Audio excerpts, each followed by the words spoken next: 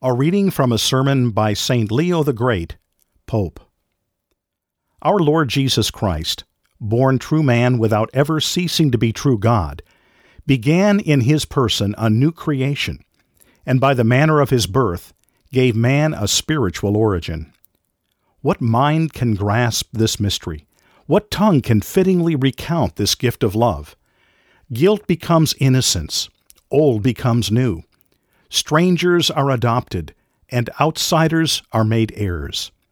Rouse yourself, man, and recognize the dignity of your nature.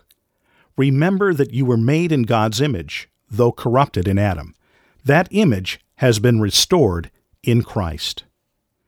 Use creatures as they should be used: the earth, the sea, the sky, the air, the springs, and the rivers. Give praise and glory to their Creator for all that you find beautiful and wonderful in them. See with your bodily eyes the light that shines on earth, but embrace with your whole soul and all your affections the true light which enlightens every man who comes into this world. Speaking of this light, the prophet said, "Draw close to him, and let his light shine upon you, and your face will not blush with shame." If we are indeed the temple of God, and if the Spirit of God lives in us, then what every believer has within himself is greater than what he admires in the skies. Our words and exhortations are not intended to make you disdain God's works, or think there is anything contrary to your faith in creation.